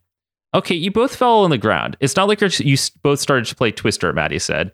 Sorry, Ryan said as Logan helped him to his feet. Do you think our powers still work? Why wouldn't they? Maddie asked. I don't know. That seems to be how Kingdom Hearts games start. Everyone magically forgets their powers, even though they can summon entire rides into the room. Hey, can I summon the Buzz Lightyear ride in here? Snapshot! Ryan screamed. He accidentally took a horrible picture of everyone covered in sewage. Nope, guess not. Hey, my powers still work. Why do we let him do anything? Katie asked with uncertainty in her voice. She continued, and why are we in the sewers with no Ninja Turtles? I don't know, but that seems like a ripoff to me, Maddie said. We should call Tessa and Emma.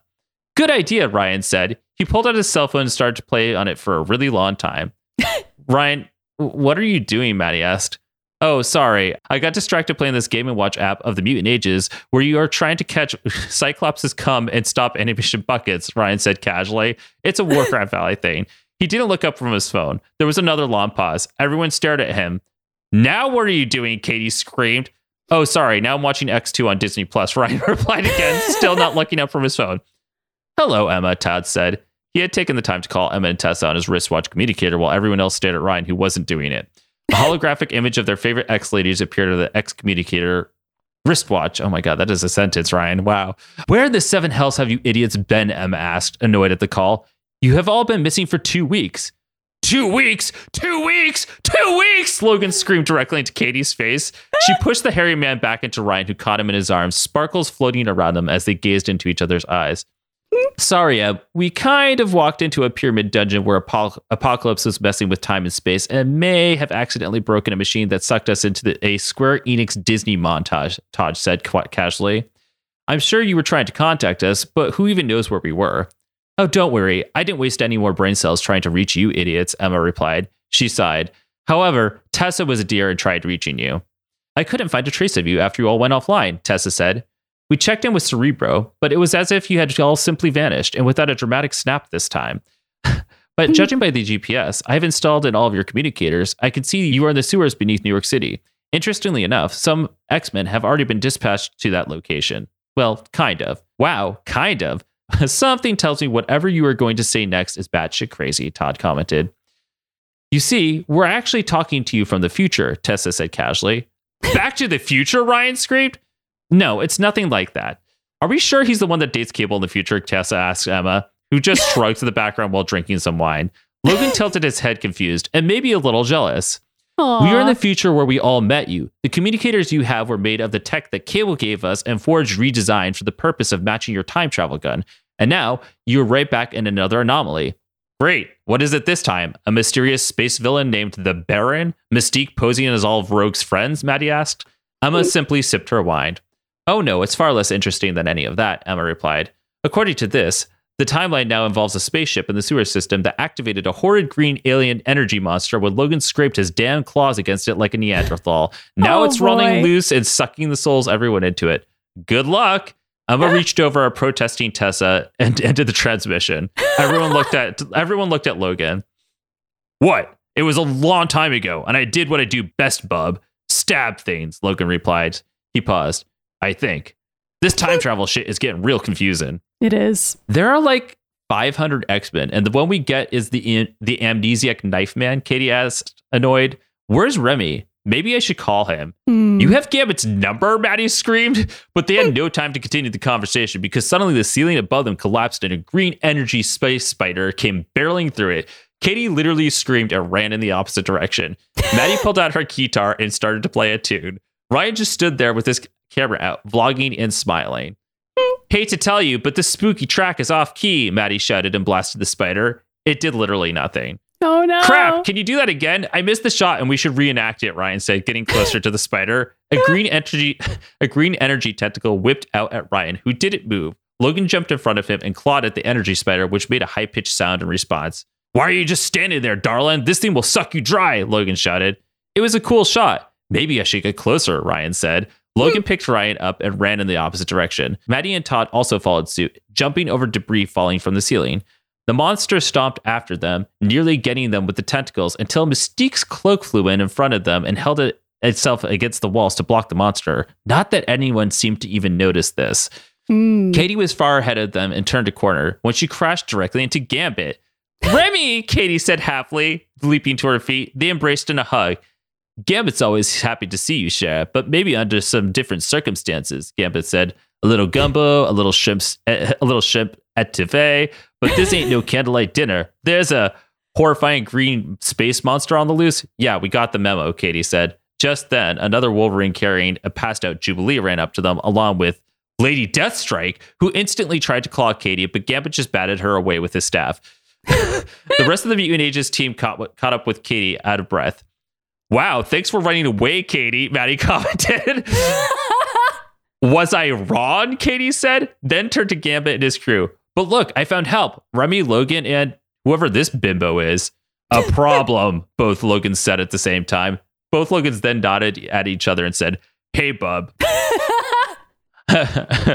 I was once going to be married to Logan until he left me and my father died after putting the adamantium into his body. And now to protect his legacy, I must kill Logan. Lady Deathstrike shrieked. She let loose a giddy cackle. And now I get to watch him die twice. I don't know what you're getting at, princess, but you and I ain't ever been dated, Logan said. He turned to Ryan. I promise you, she ain't one of my exes, which I know there's a lot of them, but she ain't it. How dare you insult me? Lady Deathstrike screamed and shrieked. She jumped at Logan, but Gambit batted her away again. I like how Lady Deathstrike keeps on trying to scratch people. Gambit's just poking people with a stick and being like, nope. Yeah, pretty much. The other Logan, Wolverine B, scratched his head. Now, wait a second, bub. I distinctly remember being engaged to Yuriko before I fell into that whole Weapon X set in the woods and erased all of my memory of that previous time to that, Wolverine B said. No, that was Mariko, and after Weapon X, but before I died and lost my memory of the X-Men for a while, the original Wolverine corrected him. I don't even know who Mariko is, Wolverine B screamed. After Weapon X, I woke up and found myself in a threesome with Heather and James Hudson in the woods. No, that's wrong, the original Wolverine yelled. Weapon X did the experiment, but I didn't lose my memory. And Heather and James were a couple who let me sleep in their barn in the woods until they were killed. I lost my memory later after I was betrayed by Silver Fox and shot in the head by an adamantium bullet. That ain't right. Silver Fox and we ain't real, Wolverine B then screamed. That was all a sitcom TV show that Weapon X recorded of us. Remember? Our then boyfriend Beast found the footage. We broke out of the Weapon X test tube and ran into the woods where there were vampires. Bub, I remember this. I was in a machine and young Jean Grey freed me and I ran into the woods, Logan then replied. No, we met Jean Grey later and I fell in love with her at the X-Mansion, Wolverine B then said. Or maybe that was Rose. I ain't sure, but I know that Jean Grey is a redhead. How can you two remember anything if your mind was wiped like 900 times, Katie cried out. I don't know. Our memories, both Wolverines said while collapsing to the ground and grabbing their heads. Thankfully, Gambit caught the passed out Jubilee in his arms. Maybe the mind control button Dr. Cornelius used on Wolverine to fight Kitty and Kurt messed with their minds, Ryan suggested. How do you even know that, Maddie asked Ryan. Also, I'm pretty sure we found the anomaly. Todd, can you do something about this with your powers? I don't know if I can fix this, Todd said, motioning in the direction of the two Wolverines, stumbling to their feet while clutching their heads. Yeah. There was another high-pitched noise that came from behind them. Then the green energy monster crashed through a wall. Todd sighed. Also, that's still happening, so we should probably leave. Not until my lover dies, Lady Deathstrike shrieked, jumping at Logan, who just moved as she fell into the monster. She screamed as her soul got sucked out of her body through an energy tentacle, her corpse falling to the floor. Gambit, get them out of here. I'll give this dirtbag something to suck on, Logan said, unbuckling his pants. Gambit grabbed Logan. As much as Gambit likes seeing pants come off, even he knows this ain't the time, Gambit said. With the help of Ryan, they pulled Logan away from the tentacles whipping about the room. Wolverine B grabbed Lady Deathstrike, and the whole team ran away through the sewers. I'm fresh out of ideas, Maddie said, while diving over some debris falling from the ceiling. What do we even do? All we need to do is believe and stay positive, and it will all work out, Ryan said, making a peace sign to his camera before tripping over some debris and falling on Katie. The only thing working out is my foot in my ass if you don't get off of me, dumbass, Katie yelled, pushing Ryan off of her. The green monster crashed through another wall next to them, whipping its tentacles about while shrieking high-pitched noises. They all turned a corner and found themselves at a dead end. Maddie played another tune and shot it at the monster, but it still seemed unaffected. The monster stomped towards them. Its face morphed into Jubilee. Logan, help me, Jubilee said. Then its face morphed into Lady Deathstrike. Logan, I will kill you, Lady Deathstrike said. Its face morphed into Cecilia Reyes. Control, she said. Maddie and Todd just looked at each other. Then the monster's face morphed again, but this time into Ryan. Logan, I have a crush on you, Ryan said. Wait, what? Logan said. Ryan? Wait a second. When the fuck did Ryan get sucked into the monster? Maddie said angrily. I just took a selfie with it, Ryan said, before drifting away to the monster's face once again. Oh, good job, snap shit, Katie yelled out angrily. What did you think it was going to do? Subscribe to your YouTube channel? So, has anyone else noticed that we're trapped? Todd pointed out. Logan screamed and clawed at the monster, but it just did a wiggly dance around its claws.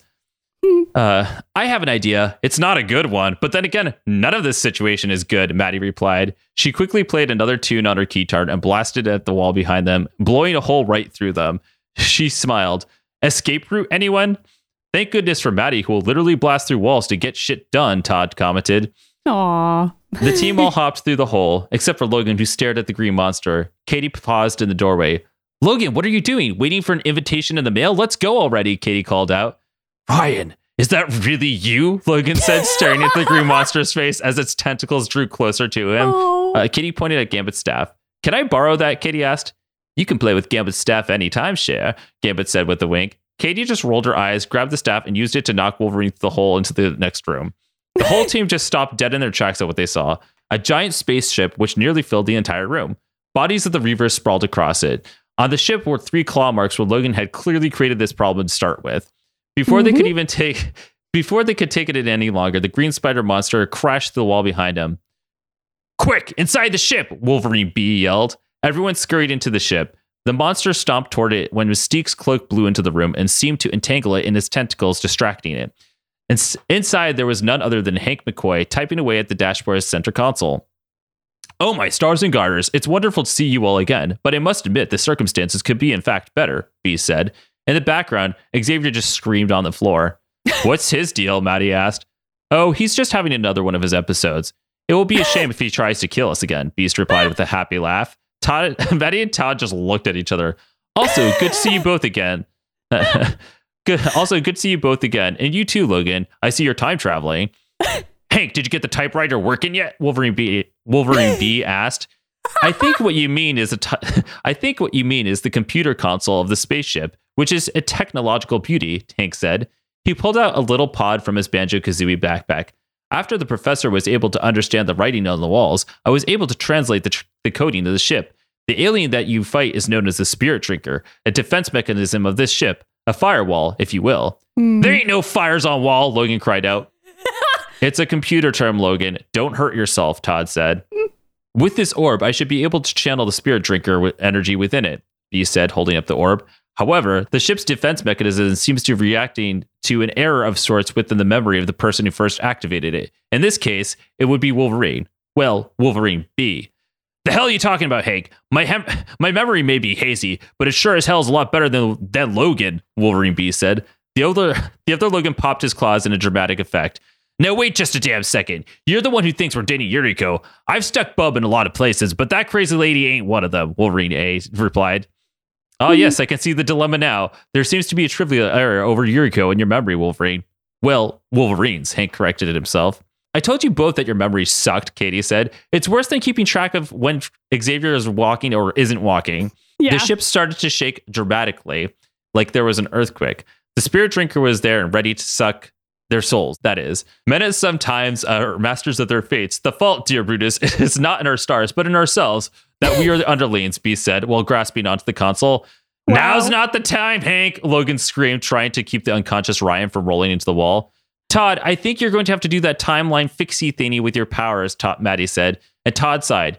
You know, I've started to notice that I've gone from creating items with my powers to fixing everyone else's problems, Todd said.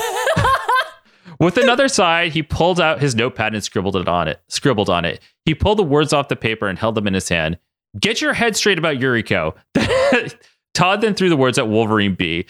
He fell to the ground, his head glowing white. Oh no, my memories! Logan screamed. There was a huge flash of light. Then in that moment, the green energy monster dissipated and channeled itself into the orb, and Hank held it in his hand. Everyone started to wake up. Wolverine B stumbled to his feet. Oh, I remember now, Bub. I dated Mariko, not Yuriko. That's what I've been telling ya, the original Wolverine said. Lady Deathstrike stumbled to her feet and she grasped her head. Wow, was I wrong about all that, Lady Deathstrike said. I wanted to kill you for a completely different reason. Although I can't seem to remember why. In fact, we're all just going to leave for no reason now. Bye! Lady Deathstrike left the spaceship with all the Reavers. Wait, what the hell? Maddie began to question, but it became clear to her what was going on as Beast helped Xavier to his feet. Xavier's hands were clearly to his head. He smiled. Don't worry, I've got everything under control, Xavier said. I just deleted a few things in her head, but that weren't useful to this particular situation. I'm sure she'll be fine. Nice work, by the way. I'm Professor Xavier, but I can't seem to read into your minds. Not that I'm trying to. I always respect everyone's privacy to not go inside their minds unless they ask me to. But I've noticed completely separately that I can't seem to get into any of your minds because there's a psychic shield there. Not that I would know, because I definitely did not try to access your memory without your permission. Oh my god! I don't know, Chuck. You don't have a good history of moving things around in people's heads, Wolverine B said. Well, I have a dentist appointment today in the danger room. That's definitely not a being trapped in there, so I think I gotta go, Xavier quickly said. Wolverine looked at Beast, who shrugged, and they both carried Xavier out of the spaceship. Meanwhile, Gambit carried a waking Jubilee off the ship. Whoa, did I miss a party or what? Jubilee said to Gambit. Don't you worry about it, Cher. Gambit and Logan kept you safe, Gambit said with a smile and a wink. Aw, I love my gay dads, Jubilee said, giving Gambit a hug. Gambit did a secret handshake with Katie and then left the ship. Maddie just stood there with her mouth wide open. Meanwhile, Ryan came to in Logan's arms. Hey, is anyone else hungry for pizza? Ryan groggily said, trying to stand up, but nearly toppled over. Logan caught him in his big warm arms. Ryan looked up at Logan. Hey, take it easy there, handsome, Logan said with a smile. Sure. Wait, did you just call me handsome? Ryan said. Yeah, I did. You know, I heard what you said earlier, darling, Logan said. And you know, I kind of want to tell you that I also... Logan was suddenly cut off by the small orb that Hank had put the energy monster into, crackling to life. Maddie jumped away, arming her keytar, while everyone just kind of stared at it. The orb suddenly shot out a hologram of what looked like a goth version of Danger. Hello, the hologram said. I am the spirit of this ship, but you can just call me Discorda. To be continued. Ooh, cliffhanger. Yeah. Ryan and Logan still haven't kissed. Who's Discorda? Let's see how long we're going to draw that out. To be continued. Who is Discorda? What is Professor Xavier deleting in people's memories? Where did Mystique's cloak go? And is it alive? What should Ryan eat for lunch today? What was with all that weird Kingdom Hearts shit at the beginning of this episode? Why is it negative 11 degrees in Massachusetts right now? What does everyone think of WandaVision right now? And where's the syrup? Find out next time in The Mutant Ages, the comic book. Oh my God, what a good episode. I love it. Yeah, much shorter than that other one that went on for like 3 years. So yeah, I mean, it was shorter, but it was still long. It's fine. Yeah, we're working on it. It's a work in progress. It's been another listener mail episode that it's not 2 hours, but it's not 2 hours. It's also like an hour and a half. I'm sorry, but that's actually pretty good for us. All right, so I think it's time to do plugs. Yeah, not with Pluggy today. He is not here. Pluggy isn't on our side anymore. Pluggy works with Sinister. Yeah, okay. We immediately diss Pluggy, and he was like, "Okay, I'm gonna go be with Mr. Sinister now." And like now we have no control over what Pluggy does, and he could come back at any time and try to kill us. I'm sure he will be back. Maybe in a comic book. I don't know. All right, so let's talk about what we have. We are everywhere on the internet. You can find the Mutant Ages on Facebook, Twitter, Instagram, Tumblr, Pinterest, and now TikTok. I'm also on those places. I'm at Ryan Pagella on Twitter and at Ryan.Pagella on Instagram. Maddie, where are you? I'm at Mitty Myers on those places. I like how you just really casually drop the fact that we have a TikTok now. It's fine. We don't even need to talk about it. We said that last time, right? Oh, we didn't? No. Okay. Oh, sorry. It's fine. We have a TikTok now. We did talk about this last time. Ryan was right. I don't know why my brain doesn't work or retain memories anymore. It's probably fine. We have a TikTok now. It's doing really well. It's mostly a lot of the stuff that you find on YouTube. There's also YouTube, but we'll let Maddie tell us where she's at. Sure. No, I already said I'm at Mitty Myers. We can talk about the YouTube channel. So we are the Mutant Ages on YouTube. We have a ton of really cool stuff over there. Obviously, we have the Christmas special that we mentioned a few times, but we also have like various other silly things like us pretending to be the X-Men in old movies that we made when we were teenagers, and also videos we made when we were adults, us reading old fan fictions and like Ryan's Star Wars poetry, and us syncing up episodes of this show to the cartoons and little bits and bytes that are very funny to watch. So you should definitely. Oh, and we're playing every single X-Men game. How could I forget? We're doing we just finished up the second Gear game. We're going to do the third one pretty soon. Mm-hmm. Somebody actually asked if we were going to do the arcade. Okay, so not the arcade. There's an X-Men game called Arcade's Revenge, which features Arcade putting all the X-Men in like traps and shit. Yeah. The answer is yes. We'll do that. We did talk about it on the Arcade Spotlight episode too. But yeah, exactly. we will do it. We do everything on this show. We will get to it sooner or later. So yeah, subscribe to the YouTube channel. And while you're subscribing to stuff, Ryan has a vlog and you could subscribe to that too. Yeah, go over to Ryan Pagella on YouTube and you can see all sorts of adventures that I'm taking. I'm making the best of things that I can during the pandemic, but I'm doing it. So yeah, I don't even know what else is up there recently. Like lots of beach trips, lots of museum trips. So it's a fun time. Outdoor, socially distant trips, that kind of thing. Yes. And so we also have a bunch of ways that you can contact us for episodes like this one. Yeah, like this one. Yeah, and those are our email address, themutantages@gmail.com. We have a Discord, which you can go to mutantages.com and find the link on the right-hand side. We have a voicemail, which is 1-508-319-1668. And we have a P.O. Box, which is P.O. Box 3344, Natick, Massachusetts, 01760. And you can send us physical mail. You can send us whatever you want. Yes, you can. And we'll read it. You can do all those things. And if you want some cool Mutant Ages merch, you can go to our store, which is on Teespring. But you can actually get a direct link by going to mutantages.com. And over on the right, where you see all that information about like the P.O. Box and all that, there's a link to our store.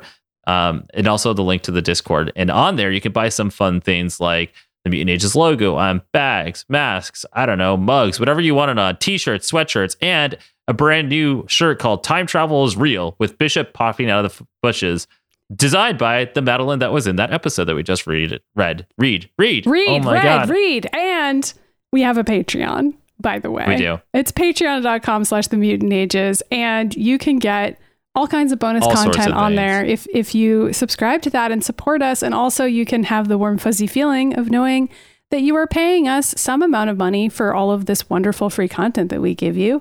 Yeah, we're a completely fan supported show, so it definitely helps us out a lot, especially during the pandemic, and or at least for me anyway, with the lack of work I have. Mm-hmm. But also it helps keep the show alive because we use it to fund everything that we do on here. It's true. And our highest tier Patreon supporters get a shout out on the show every week. That's right. And they are Samuel B, Soren B, and Zach S. Thank you for being our top tier Patreon supporters. No fun voices this week. That's just a regular reader mail week. So good old Ryan voice that sounds like this. I know you want to. I could read it lower like this. Be like Samuel B. Sora B. Zach S. I don't know. Yeah, we could have Pluggy do it next time. So what are we doing next week? It's a back to X-Men Evolution. Oh fuck! Right? It's a drift. I think it's a drift. Yeah, the one that is Havoc and Cyclops. Very Kingdom Hearts falling into the water situation. I think. Yeah, just in time. Oh, also, if you can't support us on Patreon, please leave us a review on iTunes or whatever you listen to this show on. Even if you don't want to leave a review, you can leave us a star rating. So that's it. Yeah, we did it. We did all the plugs. We did. Woo! And as always, Logan is waiting for me, except not really because he's not here. I actually sent him out to go get bagels because I wanted a bagel this morning, but that was like 2 hours ago. And I think he thinks they can just hunt bagels in the woods. Oh no. So, and he doesn't have a phone. So there's no way. We'll see if he even comes back. He's probably fucking Sabretooth. Let's be real. Well, I hope they're having fun out there. And also that he comes back home so you can explain to him what a bagel is. Because he probably doesn't even remember. He probably doesn't have any memory he just of comes bagels. back and he doesn't have the bagels, but he's just like, his clothes are tattered. There's like, he smells like the wilderness. And I'm like, where did you go? Wolverine seems like a really big responsibility, honestly. But I love you both very much, and I'm glad you're together. Well, thank you. I appreciate it. All right. Well, we'll see you all next time. Or X time. We'll see you X time. I said X time. Oh, I thought you Did said I say next time? Well, whatever. Doesn't matter. I don't pronounce Xavier right, so you know. Oh my God. We'll see you next time. Bye. See you next time. Bye. The mutant ages